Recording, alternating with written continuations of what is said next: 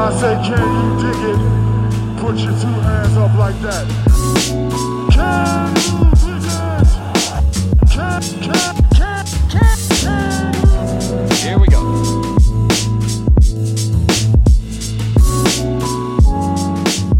Welcome back, everybody. A long break to Can You Dig It, a podcast by the Silver Screen and Roll Network. I'm one of your hosts, Jacob, joined as always by Hani.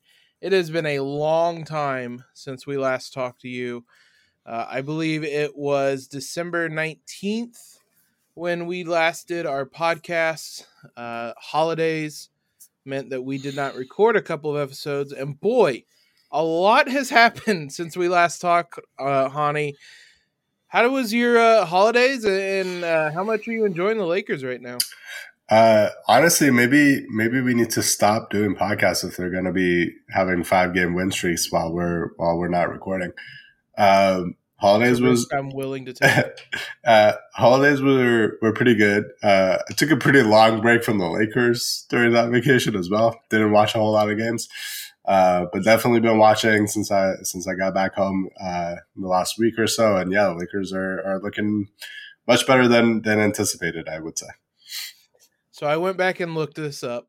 When we last did our podcast, there were 10 games since we last podcast, and I asked you then what the record would be for the Lakers in those 10 games. Do you remember what you said? Absolutely not.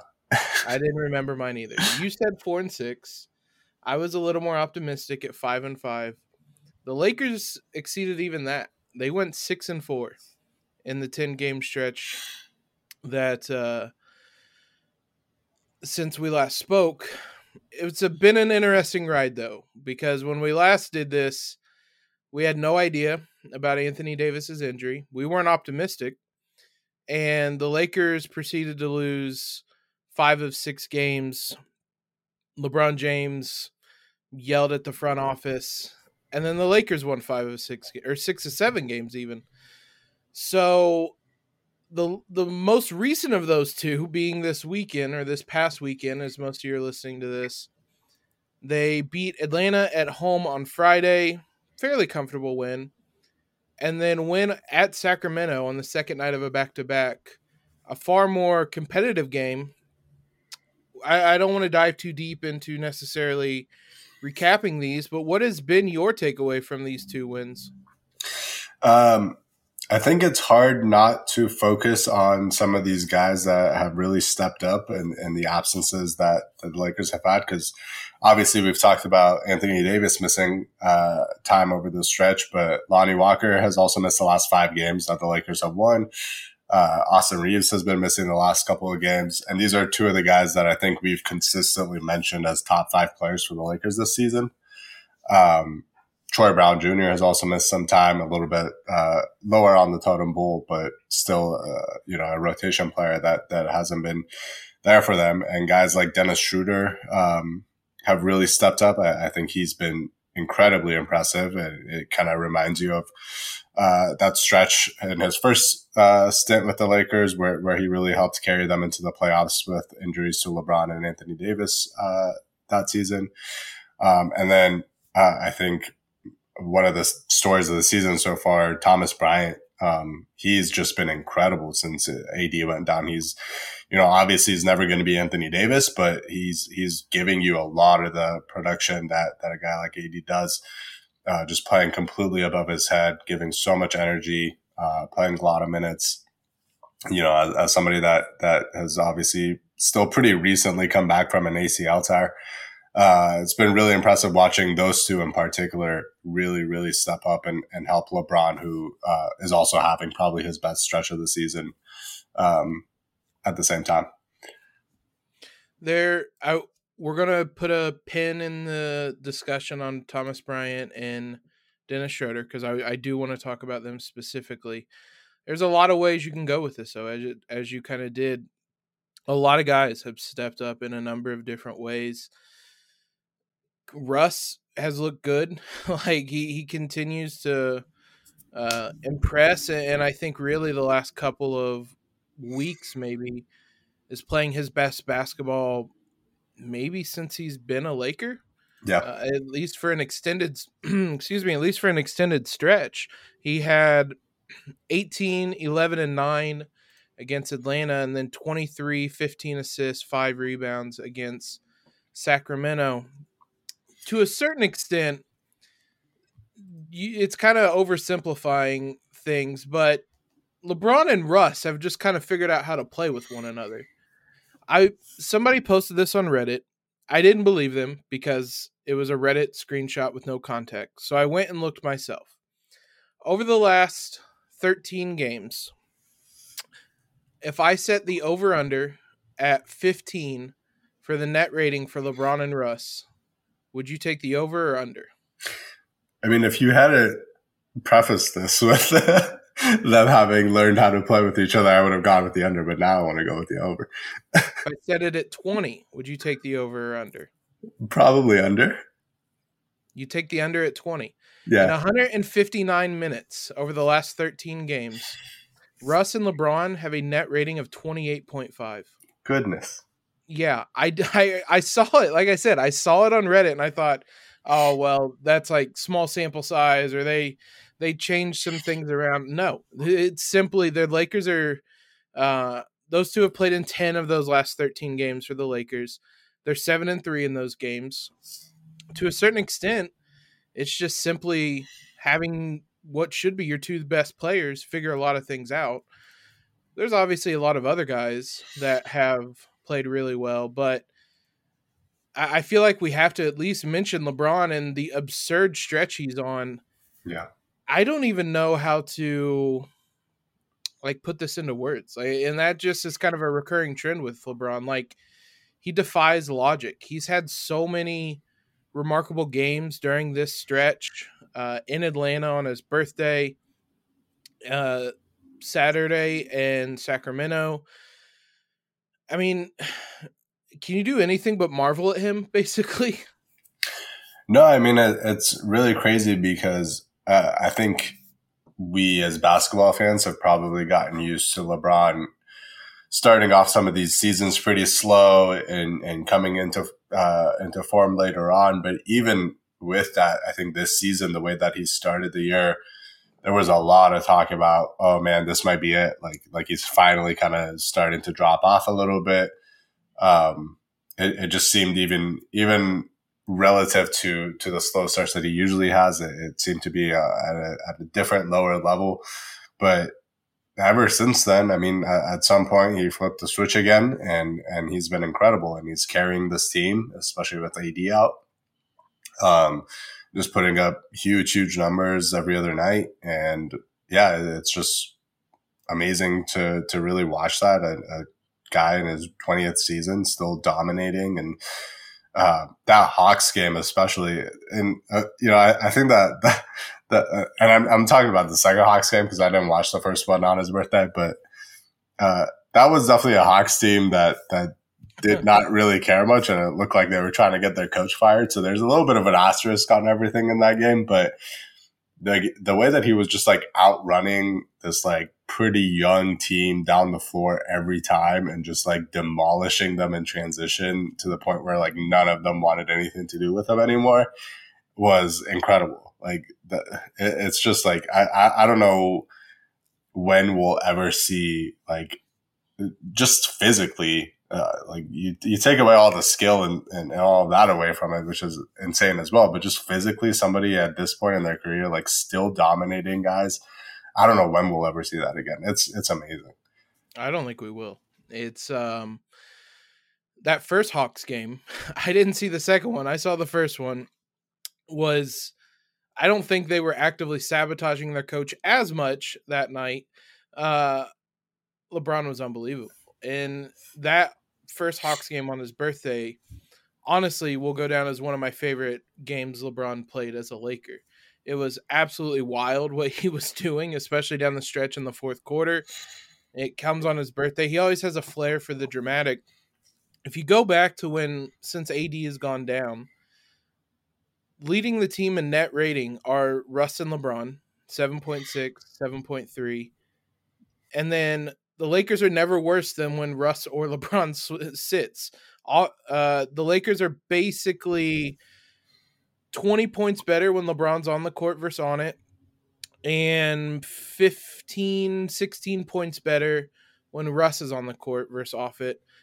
And as much as, like I was saying, as much as the role players have really stepped up in a number of ways, a lot of it, I think, boils down to your two stars kind of carrying the burden. And those two have done that, especially during this win streak. Now, as you mentioned earlier, we need to talk about Thomas Bryant and Dennis Schroeder. Again, I'm going to oversimplify some things a bit, but the Lakers started the year 3-10. Thomas Bryant and Dennis Schroeder did not play in a single one of those games. They're 16-11 with the two of them in the rotation. It's not as simple as if Thomas Bryant and Dennis Schroeder were healthy, we'd be a playoff team right now. But what is it about those two that seem to elevate the Lakers this season? Well, let's go one by one, I guess.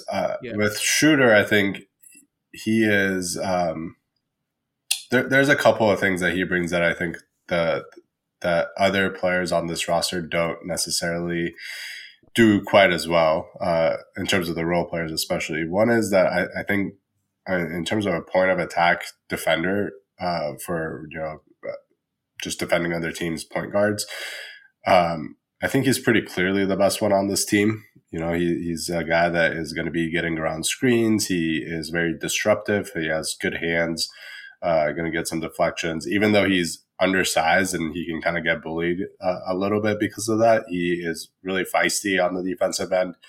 And again, that's something that we saw his first stint. I will almost never forget the image of him flying in the air in Superman pose going for a loose ball.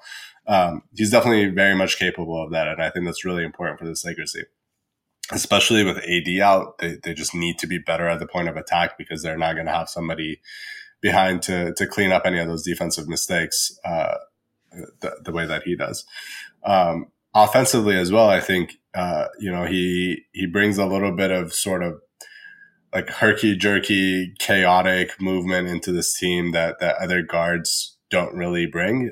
He's a little bit more unpredictable, I would say. He's able to, kind of attack to the rim with his speed, but he's also able to pull up for jumpers. His change of pace is really impressive.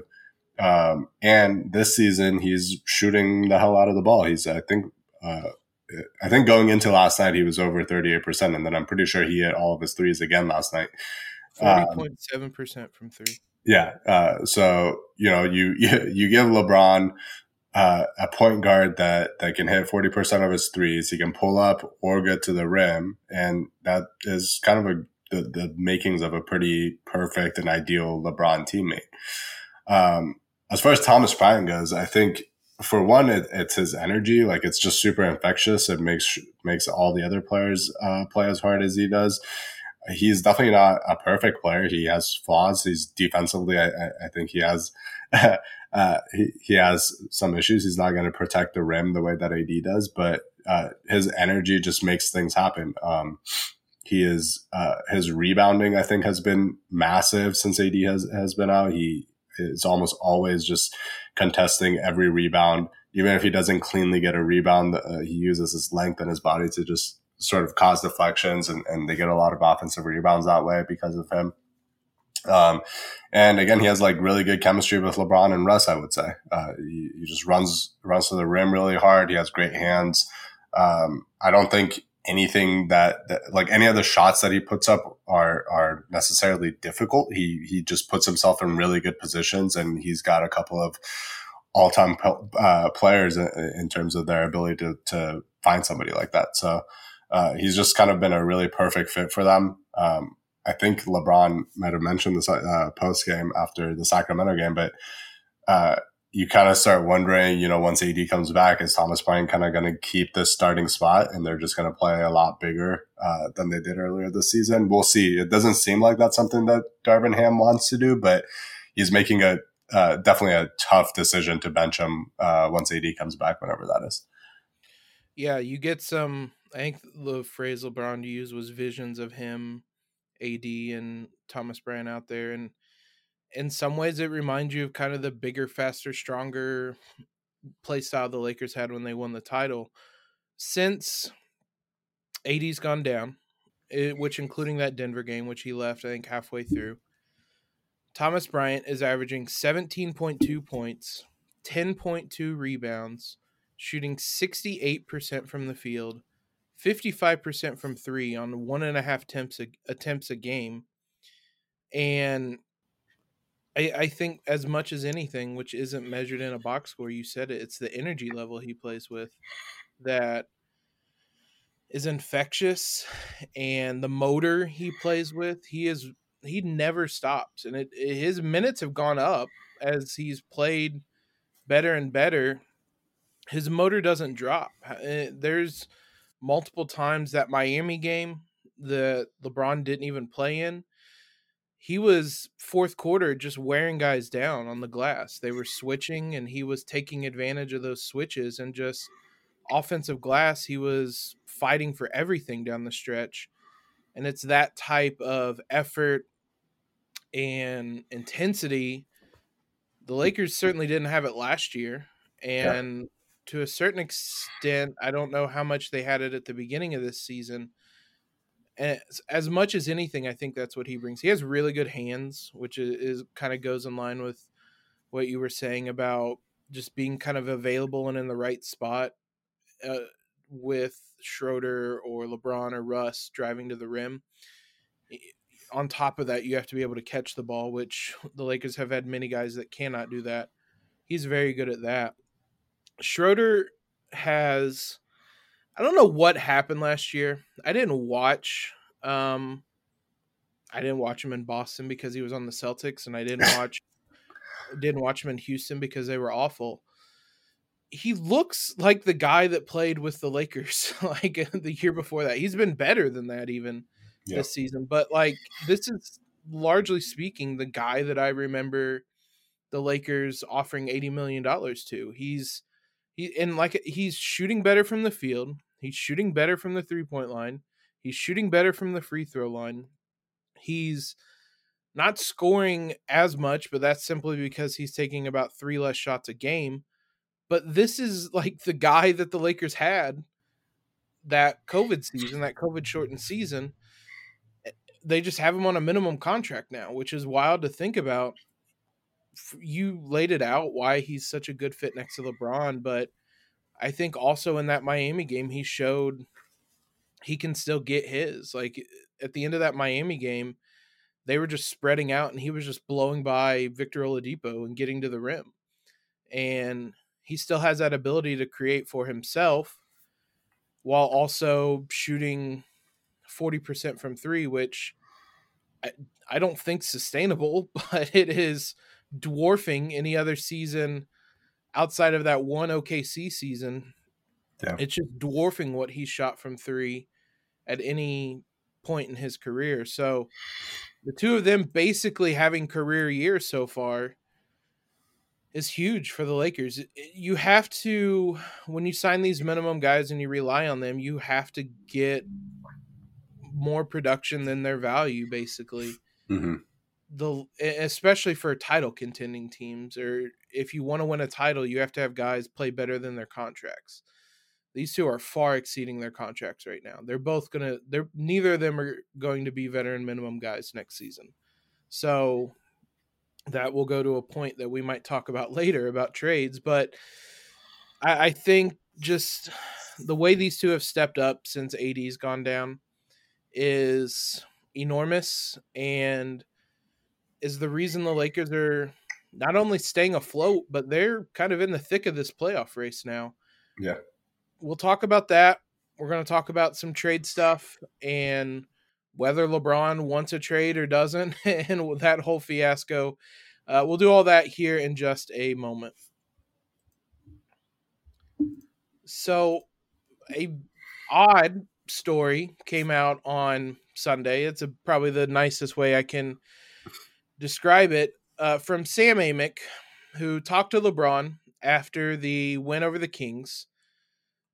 I don't know that LeBron wanted to talk to Sam Amick based on the quotes, and Sam Amick was definitely searching for a specific type of answer with the question he was asking. And I say question because he asked the same thing like 7 times in this conversation, but ultimately the quote that he got that everyone kind of ran with was asking him how he feels basically about the patience level the Lakers front office has right now. And he said, "I'm doing what's best for my guys in the locker room. That's all I can worry about. Y'all know what the F should be happening. I don't need to talk." Now, LeBron tweeted on Sunday afternoon that he didn't want it to be construed that he's losing patience with anybody within the Lakers.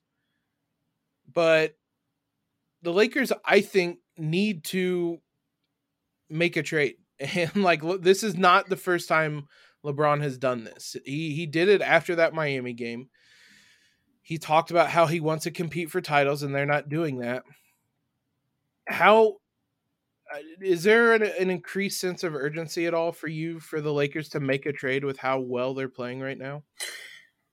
Yeah, I think like I have been on this pendulum of, do you trade assets to try to salvage this season, or do you kind of just wait for Russ's contract to come off the books and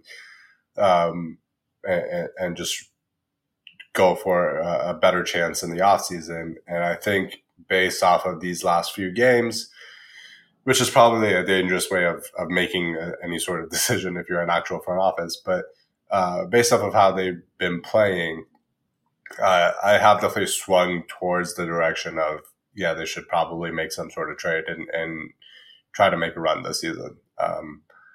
I think they have the players, with the way that Schroeder and Thomas Bryant have played recently, or since, they've come into the team, and the way that Austin Reeves and Lonnie Walker have played really the entire season, on top of LeBron and AD, obviously, I think they have the makings of a pretty solid rotation that just needs a good like third and fourth best player, so that it just kind of brings everybody else down to a level that you would expect from them.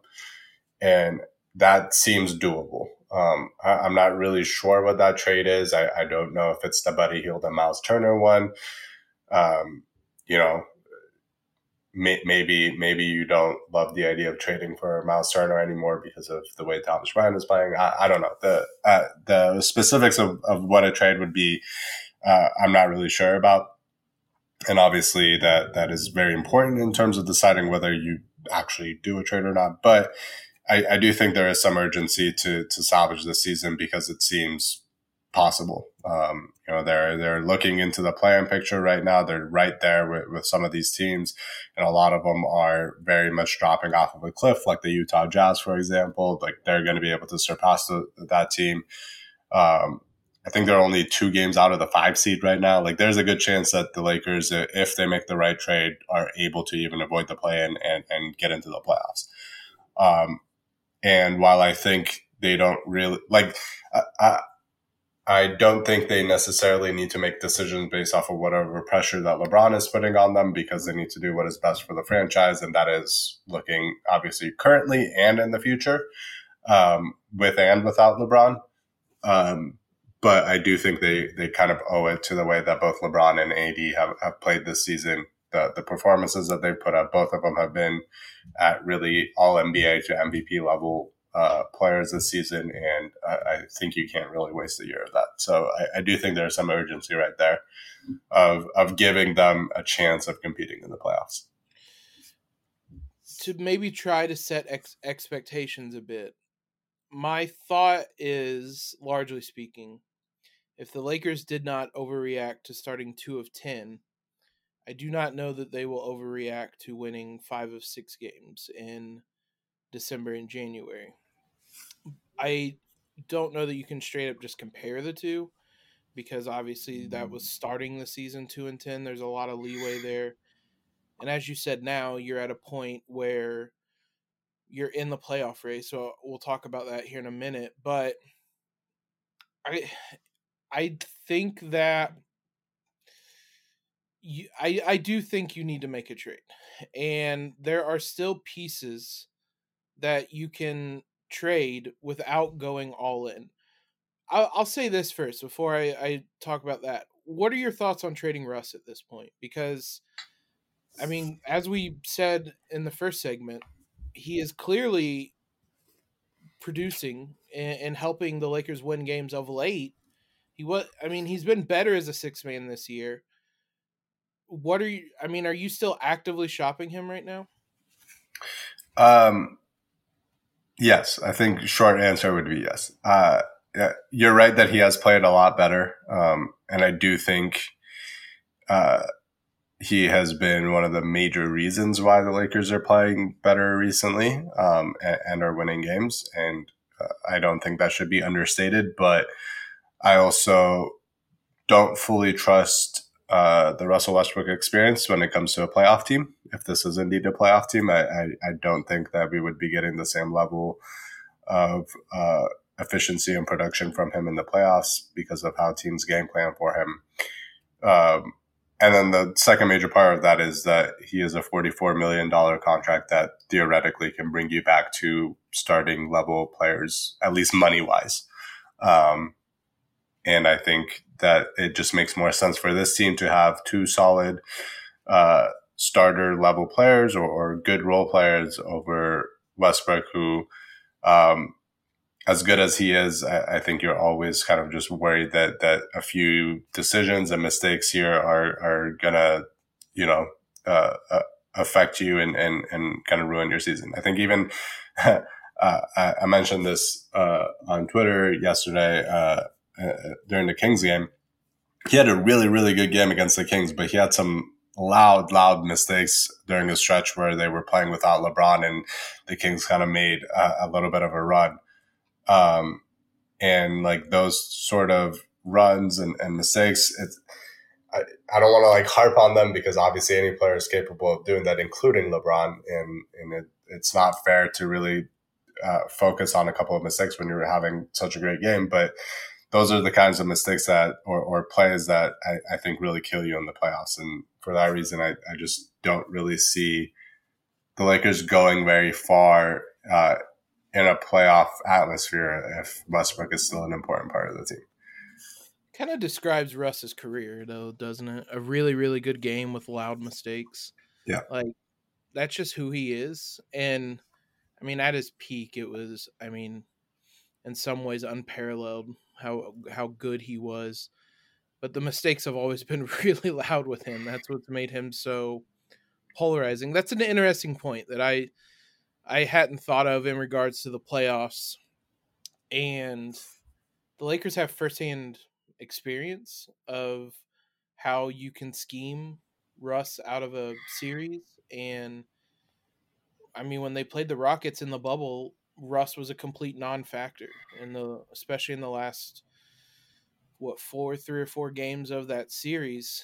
That's how opposing teams are going to treat him, whether he's coming off the bench or what. He's going to be schemed out of games. He is, especially at this point in his career. When he was playing in Houston, he could kind of impact that by using his athleticism to get to the rim, things like that. It's gone. A lot of that athleticism's gone, as we've seen this year. So I don't trust him in the playoffs, which might have, your point might have actually kind of swung me, because I was leaning towards maybe you're not actively shopping him, and instead you're trying to trade Kendrick Nunn and Patrick Beverley as a package. I would probably just be actively shopping all of those. That would be the main thing. I don't know that you need to go for the home run trade as much anymore. It's kind of funny. I thought of this as you were talking earlier. When we last spoke, after that getting walloped by the Suns, we were floating the idea of like, well, maybe they should trade off Lonnie Walker if this gets big. And so things have drastically improved. I don't know that you need to search for that home run trade as much anymore. which maybe that you consider that the Buddy and Miles trade. I still think, man, at this point, that would be about as good as you can get, and there's a lot of reasons to really like that trade. I don't know that you need to go after that as much. Though that being said, Miles reportedly turned down extension talks with the Pacers. What has happened in playing hardball this long is that price has gone down. You're not as desperate. There's less time remaining on Miles Turner's contract, but at the same time, the Pacers are good, and I don't know how much they actually want to tank. But still, those types of deals, it isn't kind of boom or bust anymore. Like, you can find a different type of deal. Again, I don't specifically know what that is. Maybe it's something with Charlotte. Charlotte and Indiana are playing as we record this. Indiana won. So, yeah, Charlotte is in a really bad place, and the Lakers have seen that firsthand. They're 11-30. Yeah. Maybe it's something. We know they've liked Terry Rozier. Maybe it's something around him and PJ Washington or some of the pieces there. Whichever Martin is there, we can throw into that deal too. Yes, but please. The basis is I don't feel like it has to be Miles and Buddy anymore, which I did feel that way earlier in the season, that anything else just felt like a stopgap to where you were just kind of in this middling stretch and you weren't really that good, you weren't really that bad, and that's kind of the worst place to be in the NBA. With the way they're playing now, with the way certain guys are playing now, I don't feel that as strongly. And as you said, I mean, a lot of that is due to the fact that the Lakers, again, we're recording this before the Clippers play tonight, but if the Clippers lose to Atlanta, the Lakers are 1 game back of the 6th seed. And even if they win, they're 2 games back of the 6th seed. Or the 5th seed even. The Kings are in the 5th seed. So the Lakers are very much in this race. And it's a wild thing to think about how much they've been able to do without AD. I guess the question is as well, can they afford to wait out AD's return before they make a deal? I guess it kind of depends. They're obviously playing pretty well right now. They have a tough stretch of games coming up. And I would say the competition in these last 5 games during this winning streak hasn't been amazing.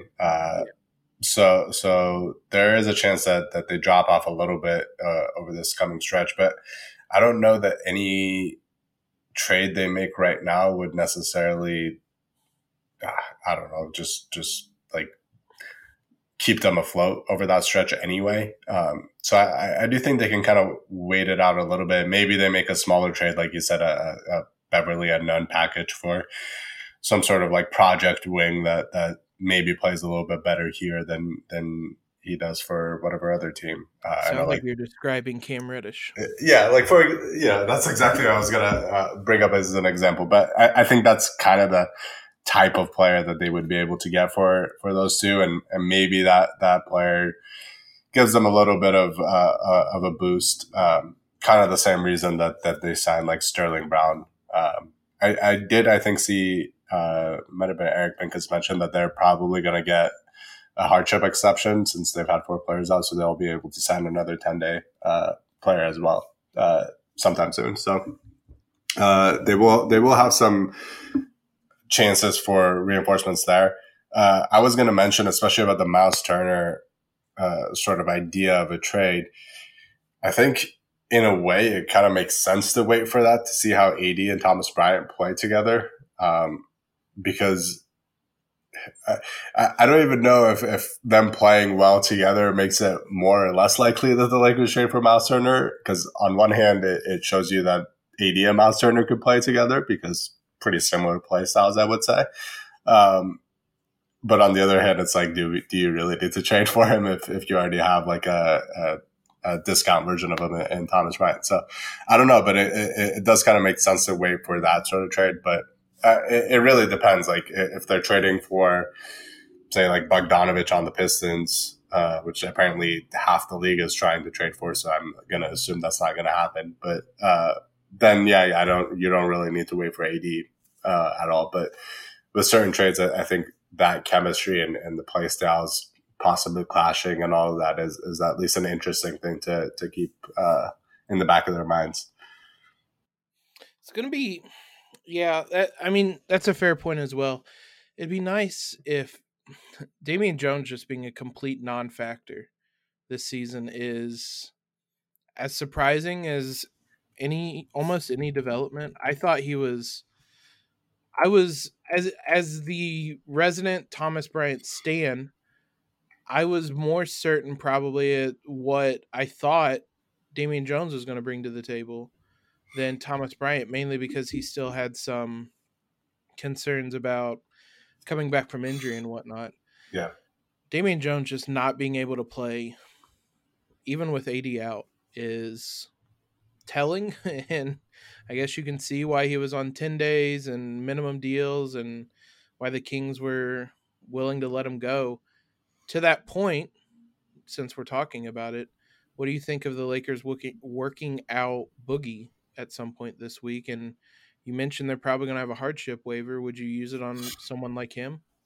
I mean, I'm not crazy about Boogie coming back. I think I would prefer that going to like a young, just like super active, energetic player, because I think they just need those types of players over the course of a long season and, you know, just keeping the energy up more so than a veteran who, you know, he's skilled. He has some experience playing with some of these guys.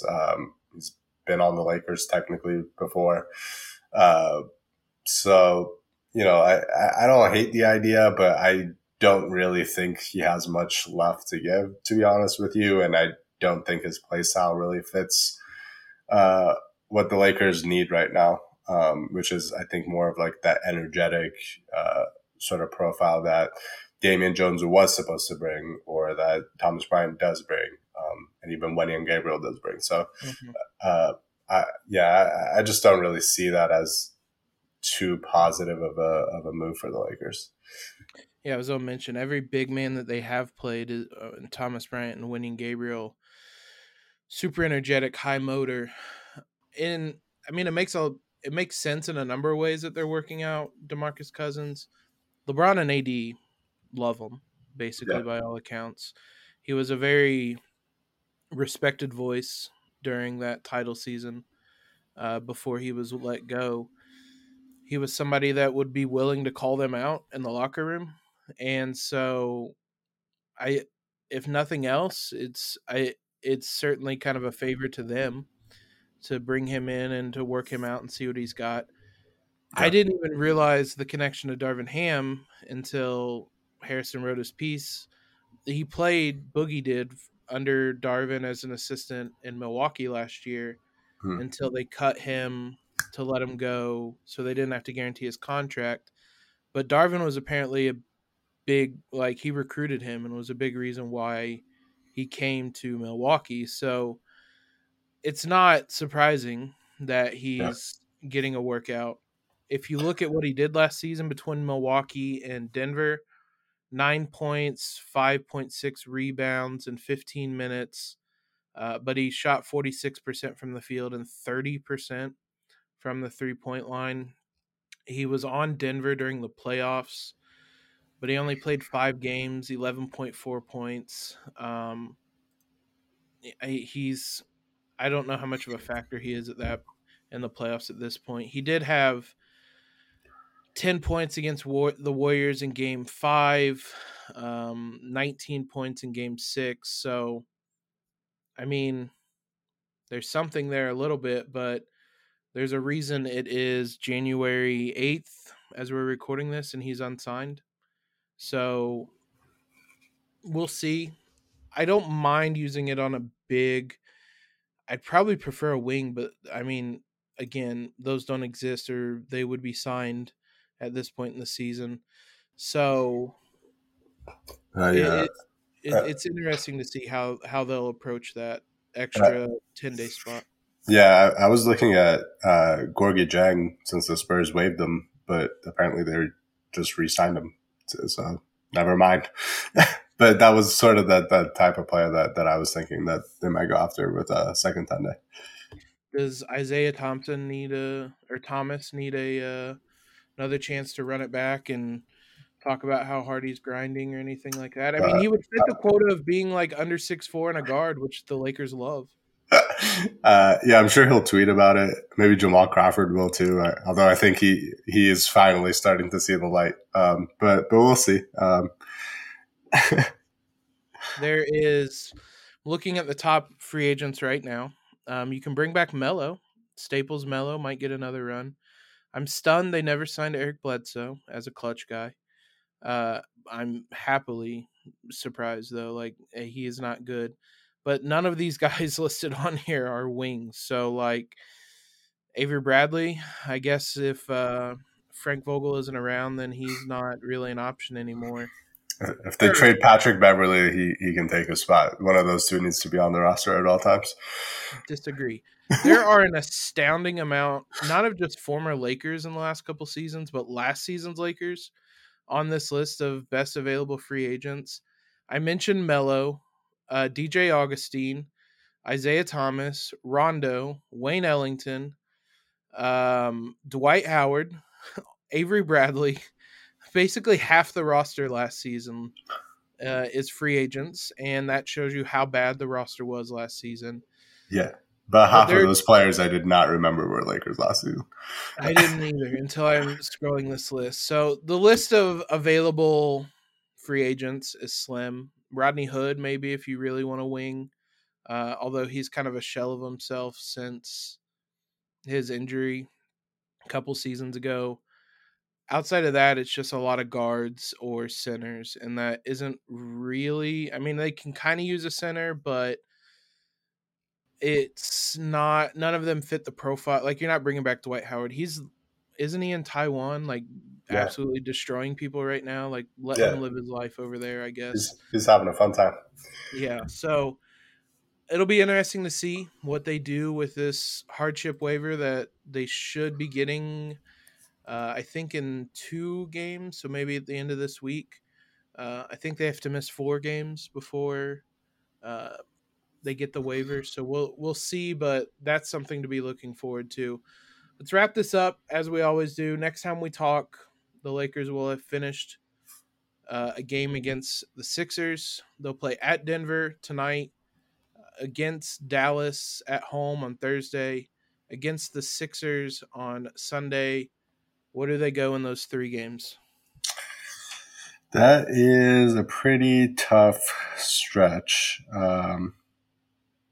Sorry, you said the next 3 games, right? We got the Nuggets, Mavericks, and Sixers. You know what? I'll be optimistic this time, and I'll say they go 2-1. I'll say they beat the Nuggets on Monday, and they beat the 76ers. Really? Dallas is the one they lose. Yeah. I was thinking 2-1 with beating Dallas and Philly, just because it feels like we never win in Denver. There are a few specific occasions I can think of, but typically it doesn't feel like we win in Denver. I'm actually, feels weird to be the pessimistic one here, but I think it might be 1-2. They beat Dallas, they lose the other 2 games, which might bring them back down to earth a little bit, but it's still the fact that they're this close and kind of competing at this level right now without AD is incredible. So hats off to the Lakers. Hats off to you guys for always tuning in and listening, not just to us, but to everybody in the network. Appreciate all the support you guys give us. But mostly us. Yeah, specifically us. Us was me and Hani, not a collective us. Hani and I will be back on next Sunday, so you can tune out until then. But in case you don't want to, we'll have coverage for you throughout the week on the Silver Screen and Roll Podcast Network. So you guys can subscribe there. But for Hani, this is Jacob signing off. Have a great one, everyone. Peace.